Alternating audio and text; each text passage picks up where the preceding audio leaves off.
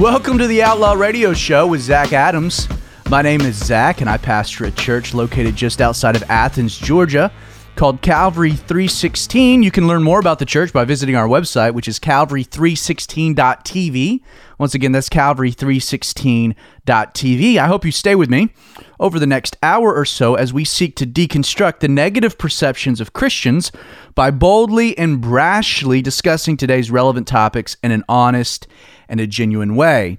As we mention frequently, one of the most important aspects of the Outlaw Radio Show is my desire to connect with you, the listening audience. If you have any questions, if you want to challenge something that was said on the show, or you would just like to submit topics, things you'd like me to address, literally nothing is off limits. There are several ways that you can reach me. First, email. The Outlaw Radio Show email address. The official email address is info@outlawradio.org. You can also follow us on Facebook, facebook.com/TheRadioOutlaw.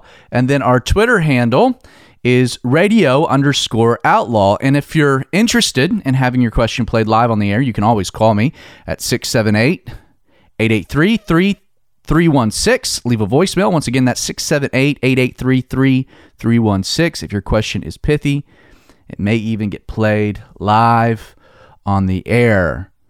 Today we have a really interesting show planned for you, and that is to discuss a topic that's, I find to be incredibly relevant. And that is the topic of Christianity, Christians, the church, and how much or how little we should be engaged in the political sphere. If you kind of take a broad spectrum analysis, there's really three traditional camps, specifically in America, about politics. First, there are Christians that are completely apolitical. They believe in the full separation of church and state. The church has no business getting involved in politics. Christians have no business getting involved in politics. As a matter of fact, it completely lessens our mission as Christians. It convolutes our identity. These people don't even vote. They adopt a bit of a Christian fatalistic outlook. Like, why should I care? Why should I get involved? I got better things to be doing. What God wills, God wills. But then there's also those who merge the two. They use politics to affect social change. They get super political and see it as a tool to impose Christian values onto society at large. And then you have those that are just looking to be Christians who influence politics. You have organizations like the Gospel Coalition. You have Liberty University. You have Christians who rally together to become a voting bloc. And so we seek out politicians, we seek out leaders, we seek out individuals in the political sphere that will represent our interests. As I was thinking about who to talk to about these topics and more, I couldn't think of anybody I'd rather speak to than a friend of mine by the name of David Guzik. David Guzik is a pastor, he's a theologian, he's a historian. And so if you'd join me, I'd like to welcome Pastor David Guzik to the Outlaw Radio Show. Welcome, David. Pastor Zach, it's a pleasure to be with you here today. Just because a lot of the audience, the listening audience, might not be familiar with you and kind of your background, a bit of your biography, who you are, your ministry, could you just take just a second and just kind of let the audience know who you are and what your specialty is? Well, I'm a pastor, of course, and I've been in Christian ministry for 35 plus years. But my real passion is Bible exposition and even the writing and the online publication, especially of Bible commentary. I have a complete commentary on the Bible at enduringword.com, and some people find it helpful. I have a real interest as well, especially through work that I've done at Bible colleges and other work in theology and in the history of the church. So I'm just a man who loves God, loves his family, and really loves God's word and explaining it to other people. I'll tell you, aside from stealing most of your material on enduringword.com, Years ago, you did, I think it was 17 studies. It was called the Whiteboard Sessions. And I got a hold of it and listened to it just about church history. And so you have quite an understanding of church history in addition to theology. Would I be correct in kind of framing it that way? Well, my undergraduate degree at the University of California, Santa Barbara was in history. And fortunately, I was able to focus my coursework on classes on the history of Christianity and the history of Europe, two things that are of great interest to me. So I have an abiding interest in church history and just history, period. And I think it's important, instructive for Christians, the best we can, to learn from what God has done and what man has done in the past.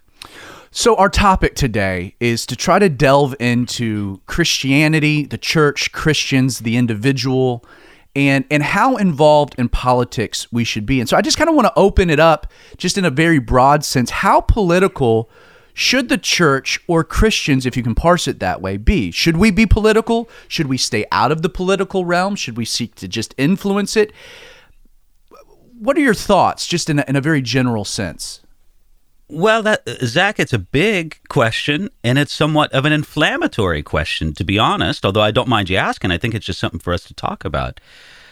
My first reaction is, if I were to sort of wipe away the impressions we have from our present political situation, our present society, just on principle alone, I would say Christians who live in a democracy should be very political. We should have a great interest for the politics and the welfare of our nation. A democracy invites the citizens to be part of the political process, and Christians shouldn't abandon the political process. They shouldn't leave it just to others, many of whom do not have Christian values, to go ahead and dominate the political sphere. We should do it not for the good, necessarily, of protecting the gospel with political power. The gospel doesn't need the protection of political power, but we should do it for the good of the society that we live in. Now, having said that, let me throw a huge caveat onto that. While on principle, I believe that Christians should be involved in the political process because the democracy invites them to, I think that there's something really askew, really off the mark in the American political environment in the 21st century. And it's simply this, is that Christianity is far over-identified with one political party in the United States, evangelical Christianity. That's fascinating, yeah. I don't think that that's healthy for Christianity. I don't think that that's helpful for the political process. And so I have real misgivings in an environment where the message is to many people, whether it's intended or not, the message is this: if you want to become a Christian, you have to sign on to a particular political party. And let's be real, in large circles, it's you got to be Republican. Well, it is, of course. I mean, that's the political party that evangelical Christians in the United States predominantly identify for. And I think it's fascinating to talk about the reasons for that. Politically, culturally, spiritually. I think one of the greatest reasons for it is that the Democratic Party has become so unbelievably pro-abortion. Right. And has absolutely abandoned any accommodation to those in the party who might be pro-life. That has basically told evangelical Christians, you're not welcome here in the Democratic Party, which I think is tragic. From a historical angle, has there ever been a time, I mean, you look back at church history and you can clearly point out times where the state and the church merged and it didn't benefit the state nor did it benefit the church. And then you can look at other points in history where there was a complete separation of the two, and that didn't benefit the state, nor did it benefit the church. Has there ever been a time in church history where there was a balance between the two? Any examples?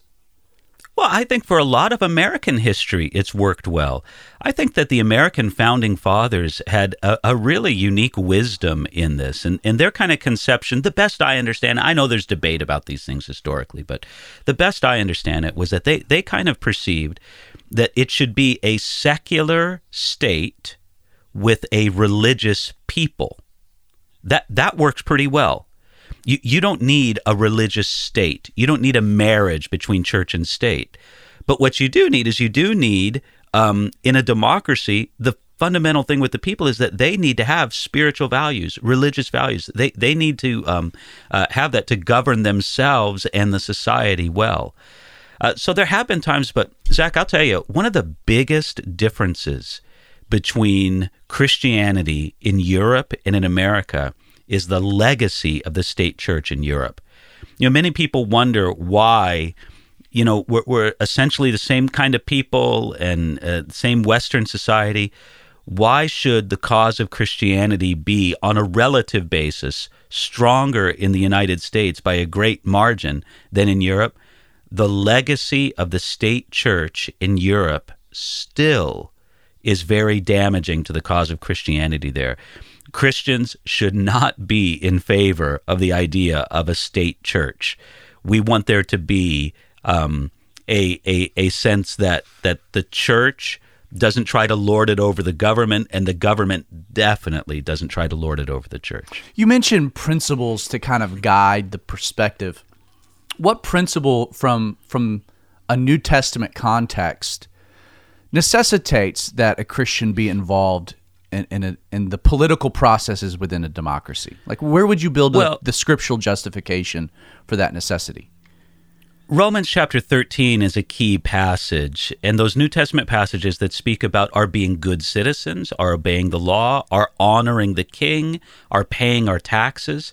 We also find this not only from those passages in the New Testament that emphasize those themes, we also find it among the early Christians. Zach, in the early church, when Christians were persecuted by a hostile and obviously pagan Roman government, in those days when Christians were persecuted, the apologists did what they could to defend the cause of Christianity before the world.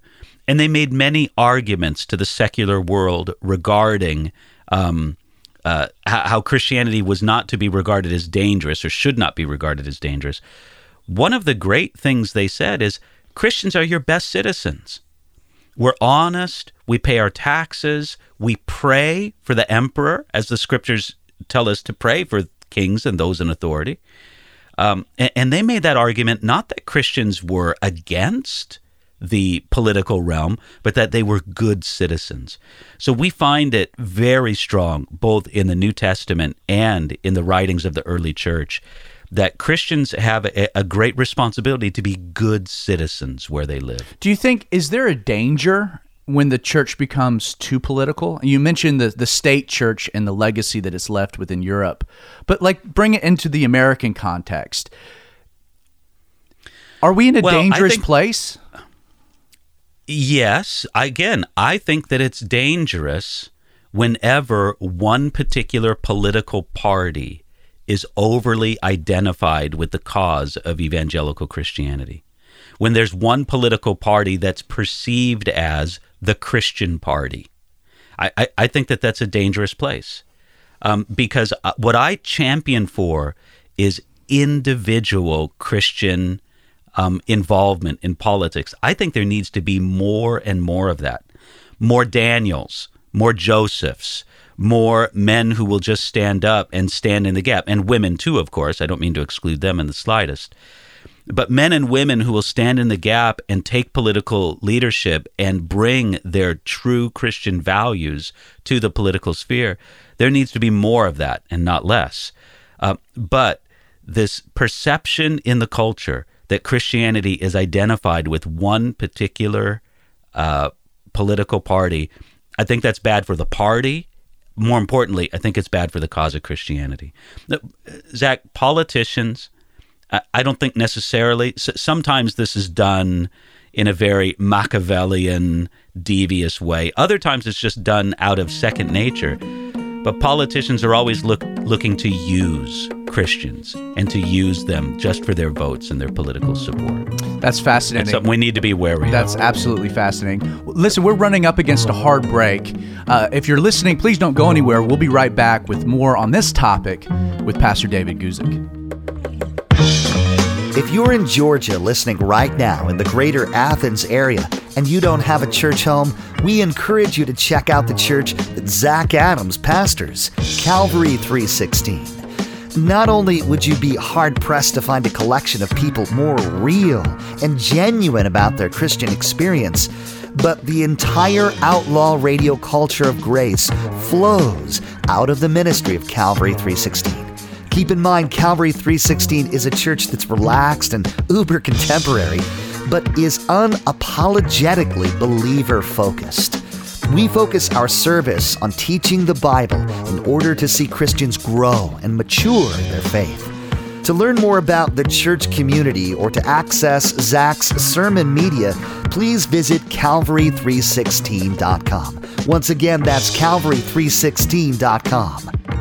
Welcome back. We're joined by Pastor David Guzik, and we're talking about Christianity and our role within politics. And David, I want to ask, just a real, this past election, you had two very flawed candidates. And I don't think I'm going out on a limb when I say that Donald Trump and Hillary Clinton were flawed candidates. That for most of us, it was a choice of really two evils. And I heard a lot of Christians, especially more millennial Christians, kind of adopting a measure of Christian fatalism in the sense of like, well, I'm just not going to vote. I mean, really, does it matter?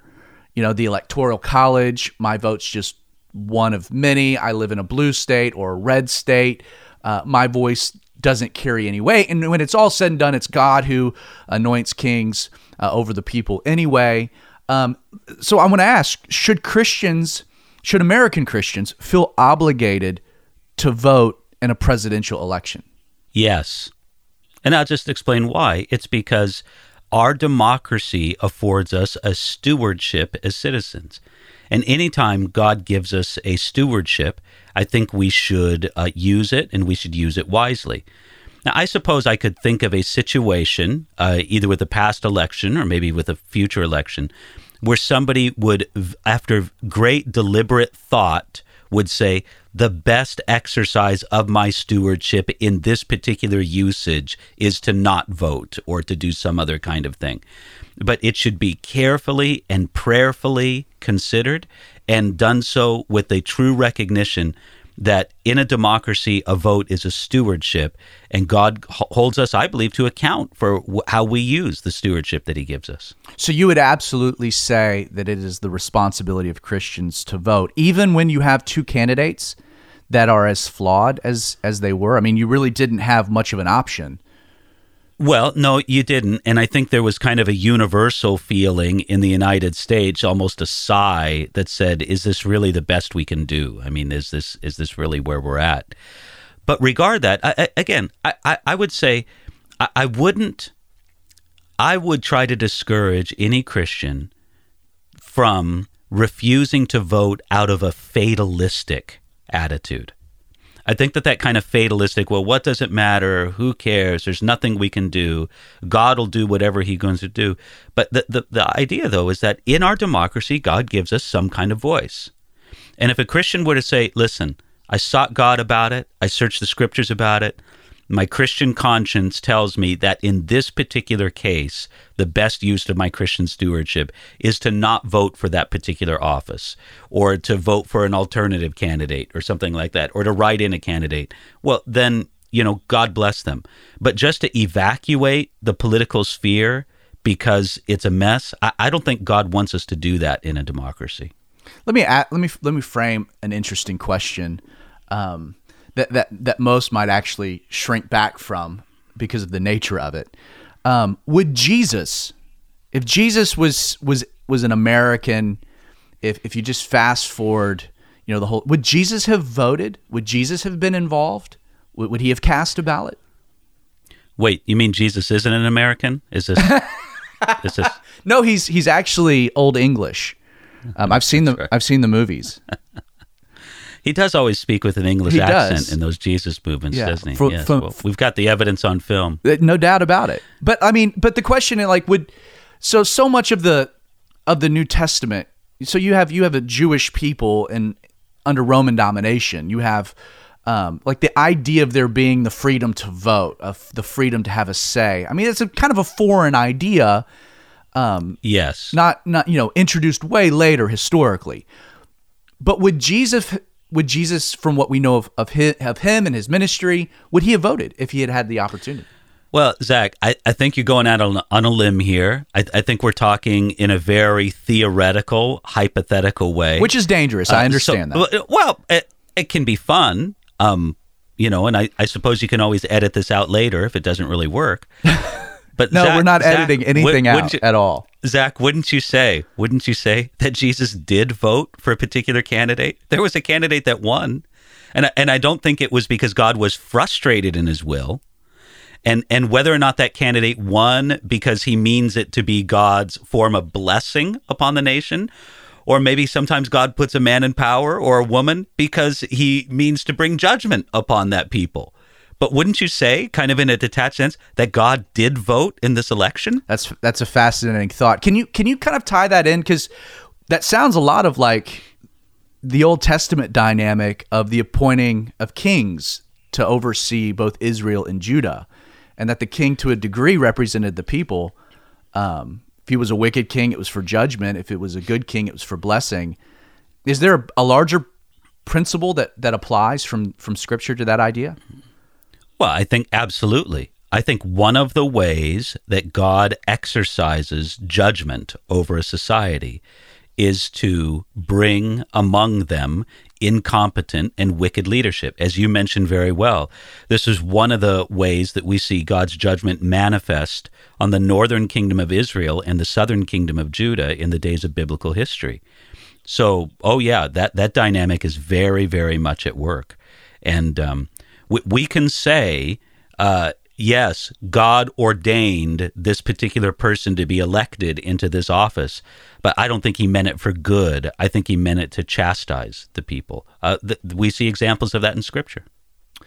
Aside from voting and the nature of casting the ballot and the Christian's responsibility, I thought you framing it in the sense of stewardship, really thought-provoking. I've got to chew on that idea a bit. But beyond the stewarding of a vote within a democracy, I want to frame kind of the direction of our conversation by asking kind of two extremes. One, are there examples that you see of Christians who are engaged in a political process that you take a step back and say that's wrong? Well, I'm maybe not as knowledgeable on these things as I could be to give you specific names or instances, but just with my general aversion to an over-identification with Christianity in any one particular political party. I guess just that thing. I don't want to see so much of that. Again, to get back to the principle, I don't want a person to feel that in America, if I become a Christian, I need to become a Republican. To me, I think that is that casts a shadow over the gospel, and that it really introduces something that now I could see very logically. A person becomes a Christian in the course of their discipleship. Their heart and mind is transformed. Things that previously were not of value to them now become values and great of interest to them in their life, of great concern to them, and that has a very real effect on their political outlook, and political allegiances are changed. But to me, that seems like a very natural, organic thing instead of a over-identification of one political party with evangelical Christianity. Do you think that within this merging, the dynamic of Christianity and politics, because I see this a lot, and I want your thoughts on it. We have social issues. There are issues within our society that need to be addressed. And as opposed to allowing the gospel to transform the hearts of society and therefore transforming that society, do you see, because I think I do, some Christians seeking to use the state to enact social change when that's not the heart of the gospel? I remember many years ago, I think, so if I'm misquoting this, I hope your listeners will forgive me. I think it was Pat Robertson in the 1980s. I think it might have even been in the 1970s. I think I heard him say on his program, we will never have spiritual revival in our country until we have legislative reform. And I was just a young Christian at the time I heard him say that, and it immediately struck me even then as very wrong-headed. I don't think that legislative reform is essential at all for us to have spiritual revival. And so I think that there's a separation between the two where it's possible for political success to make for a more difficult spiritual environment. We see this consistently throughout church history. And so give me an example from church history, just to illustrate. Well, I mean, the point. in the broadest strokes, when Christianity triumphed in the days of Constantine, the Roman emperor, and following, it went from a persecuted, despised religion to being a religion that had access and friends in high political places. And it led ultimately, of course, it wasn't immediate, but ultimately, and fairly soon, it led to a tremendous corruption in the church. You know, this marriage between church and state, it led to great darkness and difficulty in the medieval church. And even, as I said before, has repercussions to the church today in America. I think one of the things that was just ordained by God in his mercy towards America is that we never had a state church. And those marriages never work out well for the church.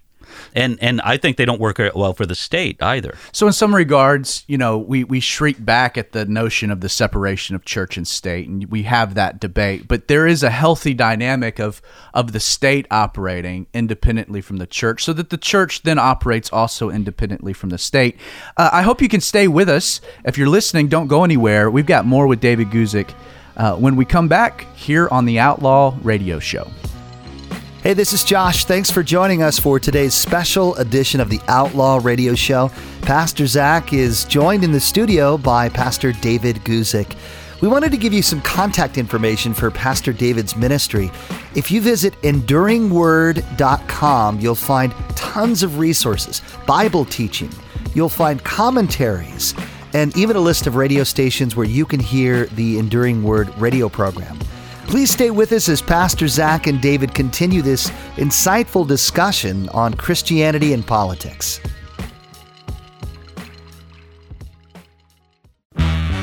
Here's Pastor Zach and David Guzik with part 2 of today's edition of the Outlaw Radio Show. Today they're talking about politics in the church. We're back with the Outlaw Radio Show with David Guzik. David, during the break, you mentioned a few thoughts about the separation of church and state. So could you just add a little bit more to that discussion? Well, I think it's very important, as the Constitution of the United States enshrines, that Congress should make no law respecting religion, that the government shouldn't try to lord it over religion, nor should I think the church have it as their goal to wield political power. However, I don't think that means that the government should be hostile towards religion or towards spiritual things. And that's where we've seen kind of this warping of the idea of a separation between church and state, where people think that makes it responsible for the government to be positively hostile. And that's not healthy or good for anybody. A friend of mine, knowing that we were going to be having this conversation, we were discussing these things. His name's Chad. He had a question that I think flows right into the conversation at hand. He said, how could a Christian not be in favor of amnesty / undocumented workers / open borders? I mean, wouldn't Jesus welcome the poor and downtrodden? And then he kind of adds in, like, wouldn't Jesus care for the poor? And, you know, within our culture, that is it's a hot button topic. And you have churches taking an interesting approach where they're opening their doors to immigrants, to illegal immigrants, and there's kind of this dialogue that's happening even within Christian circles. Yes, it's illegal, but do we have a higher moral responsibility? Do you have any thoughts about how the church should be handling an issue like immigration, and specifically refugees and illegal immigration? Well, in the big picture with refugees, I think Christians need to fundamentally see them as an opportunity. The world is coming to us. We can bring the gospel to them. It's an opportunity for us to bring Jesus and to people who are sometimes coming from places in the world that have been almost impossible to reach before. I mean, this seems to be a God-given opportunity from a gospel perspective, and I think we need to be aware of that. And leave, in some sense, to the politicians these matters of how much to let in, where to let them in, how to let them in. But I don't think that the gospel in any way demands a open borders kind of philosophy. If you were just to make the analogy of a family, I think it is an entirely Christian thing for a family to say, we're going to receive a needy individual or a needy single mom and her child, or even a needy family into our home, and we're going to accommodate them into our home, and we're going to show them the love of Jesus. I think that's a very wonderful and biblical thing to do. But it's another thing entirely for the family to say, we're going to open up our home to whoever wants to stay here for however they want, however long they want, whatever they want to use. Because what that'll do is that'll ruin the life for everybody in the household.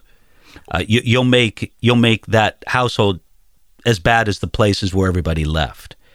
And so I think it's completely within the rights of a nation to say we want to act with compassion, we want to do good in the world, but we only want to receive enough people and the kind of people for whom we can do good for.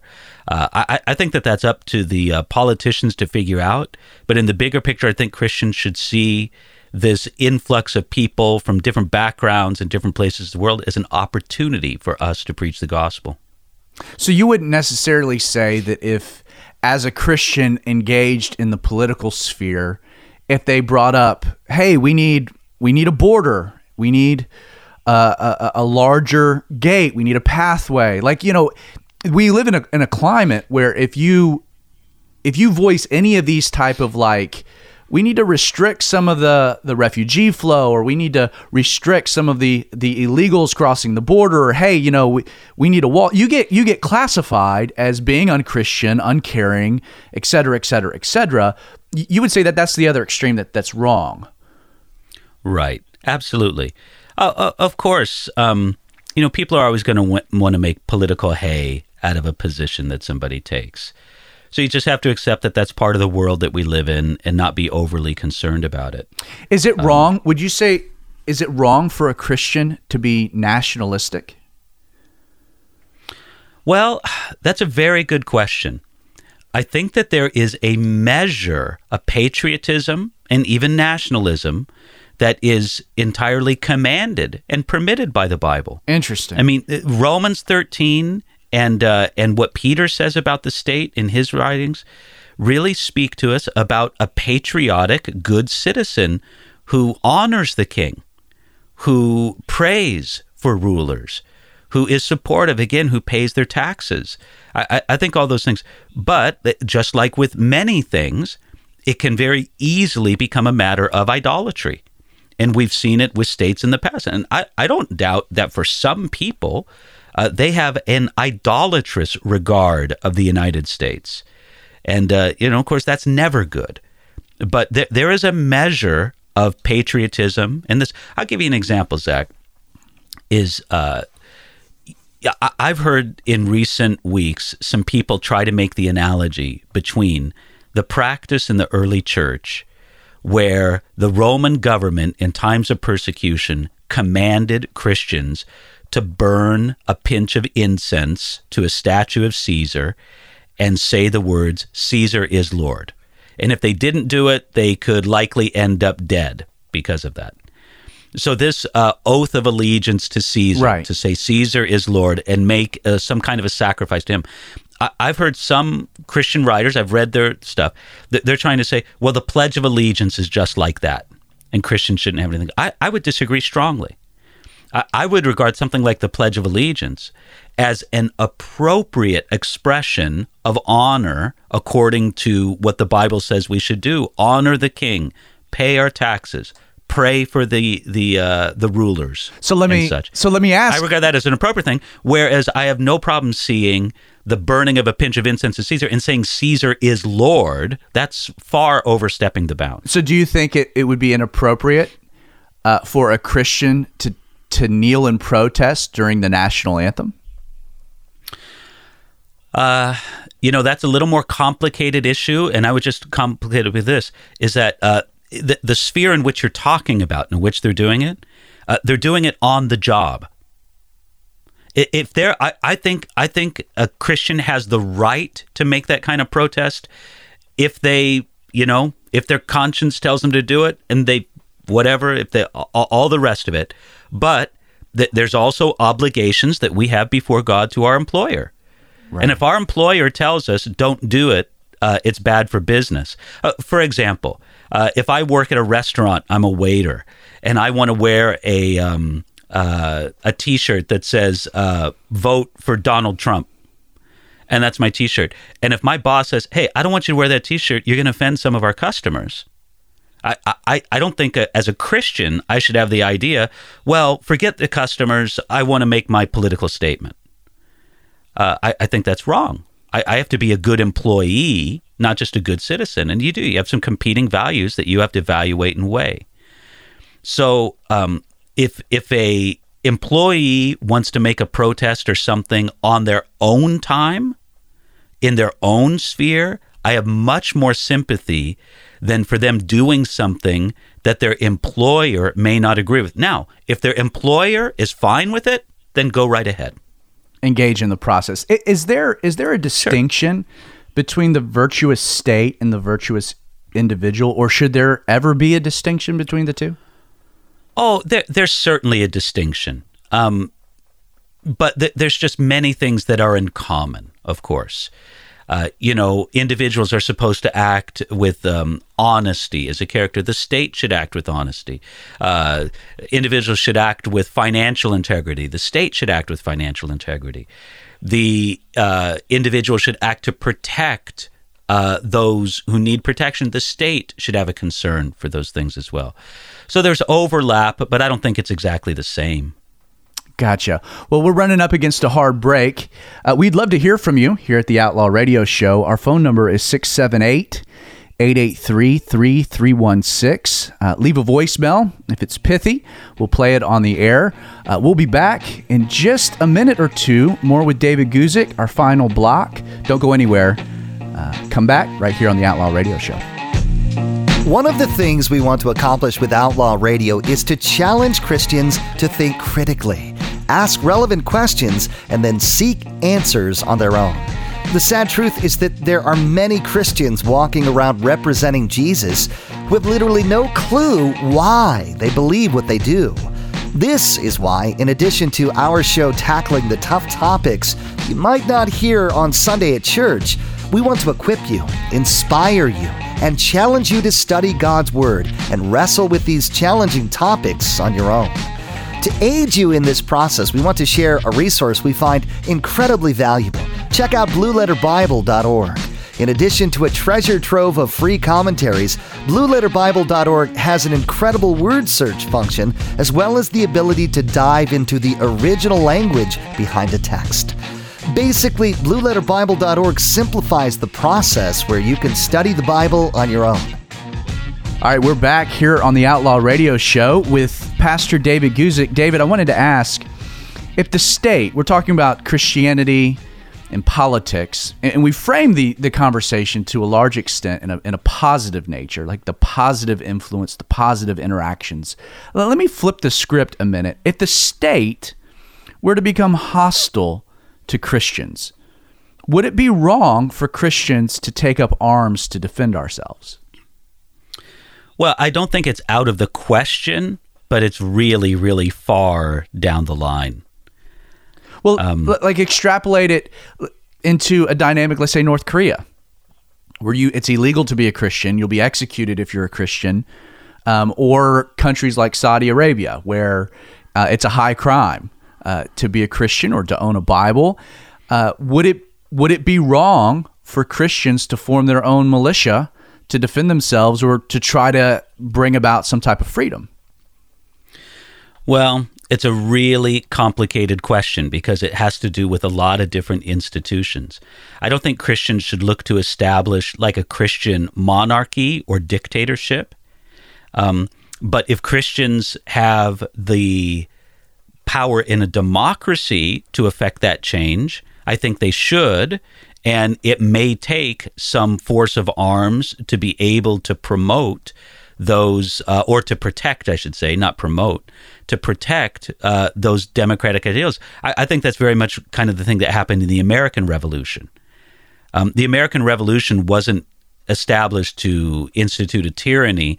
It was to reflect the democratic will of the people. Even though there were plenty of English sympathizers in the colonies, they were by no means a majority. And this wasn't an instance of a Christian minority exerting its political power or military power over a reluctant or resistant minority. That wasn't the situation at all. So it's a pretty complicated question. I can think of a scenario where I think it could be done right, where it could be done well.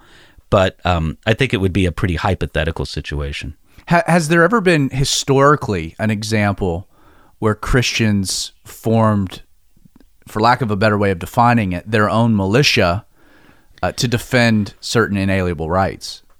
Well, an example of a Christian militia would be like in Lebanon, where the political situation is separated between different factions of Muslims and then a Christian faction. And there are definite Christian militias and such as that. But here's kind of the problem. I mean, frankly speaking, those are largely culturally Christian militias. They have a connection with genuine Christianity and with the church, but it's more a product of cultural Christianity than perhaps believing Christianity. So there have been instances in the more recent and more distant past where Christians have protected, because the principle of a right to protect yourself and your family and what you have, I mean, that's biblical. So if Christians organize to effect such protection, I think that can be something that's very much in the will of God. That's a fascinating answer. The not to push too hard on it, but and it's difficult when you're playing out hypothetical scenarios. But I had one guy actually send in a question on this topic about guns. Let's say that there was a dynamic. We're here in the South, everybody's armed. But in the South, let's say they repealed the Second Amendment and guns became illegal and the state decided to confiscate firearms. Would it be wrong for a Christian to defy that particular order and hide guns, like from our relationship with the Lord, our submission to the state? Like, where's the line? You see what I'm saying? I see what you're saying, and obviously this is one of those things where the Bible doesn't give a direct command regarding, but I think that I can think of biblical principles that would allow a Christian who felt in good conscience a gun is necessary for the protection of myself, my family, and the resources God has given me. Even though the state says I can't have one, I'm going to retain one, and so I'll do that. And if I'm penalized for it, I'll accept the penalty. I could see a Christian being willing to do that and finding some scriptural basis for doing that. Look, Zach, I don't want to get too, and I'll just say for myself, I don't own a gun. I'm not spooked by guns. I'm not afraid of them. It doesn't bother me that other people, but I don't own a gun. But Jesus and the disciples apparently carried a sword around for themselves for self-defense. Because Jesus made reference in their midst to put away the sword that they had. And in the context and everything, it just seems like it was the kind of thing that they carried around with them. And then if Peter actually used it, Jesus could heal the guy. Yeah. Right. Yeah, that's right. Yeah. So right. Is there a most biblical form of government? I mean, we're in a fallen planet, a sinful world, sinful people. Ultimately, we know that there is a coming government, Jesus, who will rule and reign. But what would be from a biblical angle the most scriptural form of government that we could employ?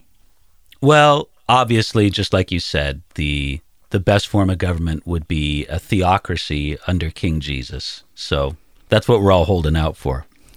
In the meantime, I think a case can be made that a democratic republic best reflects the ideals of Scripture. And I hope that I'm not saying that just as a Christian who lives in a democratic republic, and it's not just a thing of me saying, yeah, pro-America. But on the one hand of being a republic, it means that we're governed, hopefully, by laws and not by men.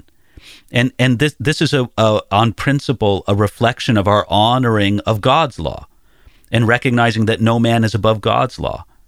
So the idea of a republic being ruled by laws and not fundamentally by men, but then also the other aspect of it being a democratic republic, I think the scriptural advantage of a democracy is it recognizes the fallenness of man, and it diffuses the concentration of power as broadly as possible so that no one fallen man or small group of fallen men can rule over the others.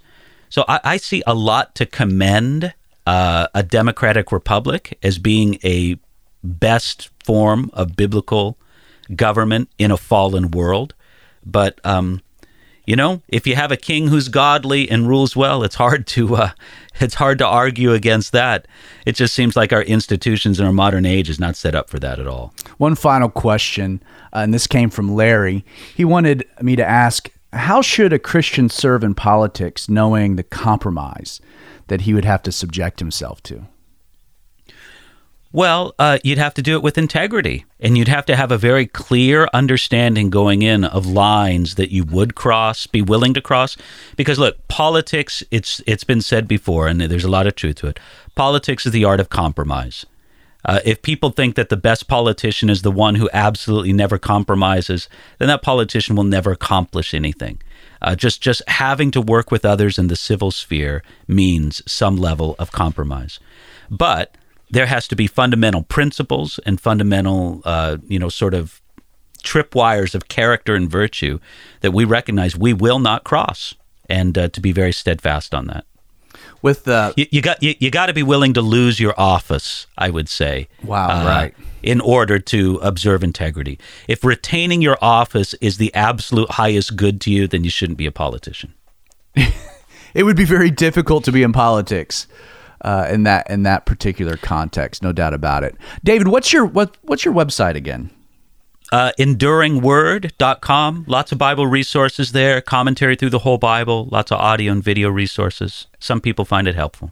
You have an entire Bible commentary. How long did it take you to complete? Well, it kind of reflects work that goes all the way back 30 years plus. But really, it's kind of been a very dedicated goal of my life to finish commentary, some kind of commentary at least, on the entire Bible for the last 20 years. So it's a life's work. I'll tell you, the audience, if you love the Bible and are looking for a good first place to go to deepen your study and your understanding of God's Word, I can think of nobody I would recommend other than David Guzik. His website is a weekly visit for me, and I encourage you to go check it out. David, thanks so much for being with us today. You're welcome, Zach. Glad to do it. Absolutely. Well, you've been listening to the Outlaw Radio Show with Zach Adams. If you'd like what you heard, please check out our website. It's outlawradio.org. Once again, that's outlawradio.org. You can connect with me via Twitter. You can find us on Facebook. If you want to listen to this episode, if you're listening in the car, on the radio, you only caught part of it, visiting our website enables you to check out the podcast, and you can listen to this episode in its entirety. Much grace. God bless. See you this time next week.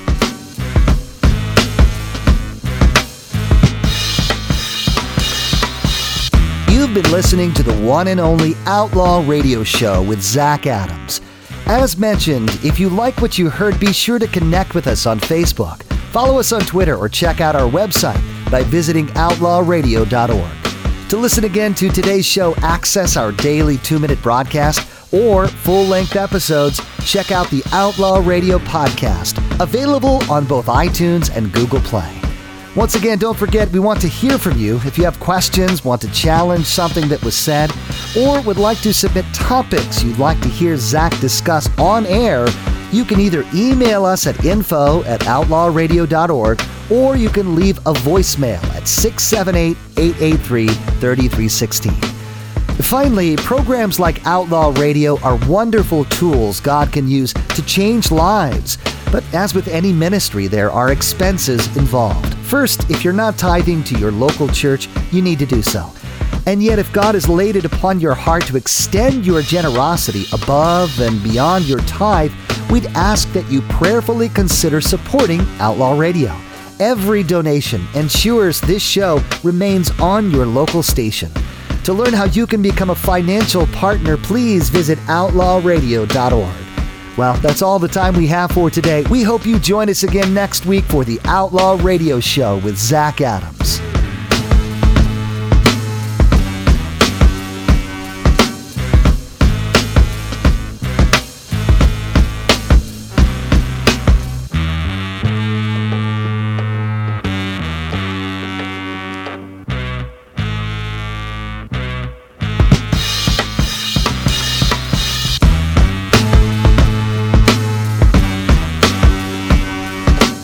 Outlaw Radio is a ministry of Calvary 316 in partnership with His Productions.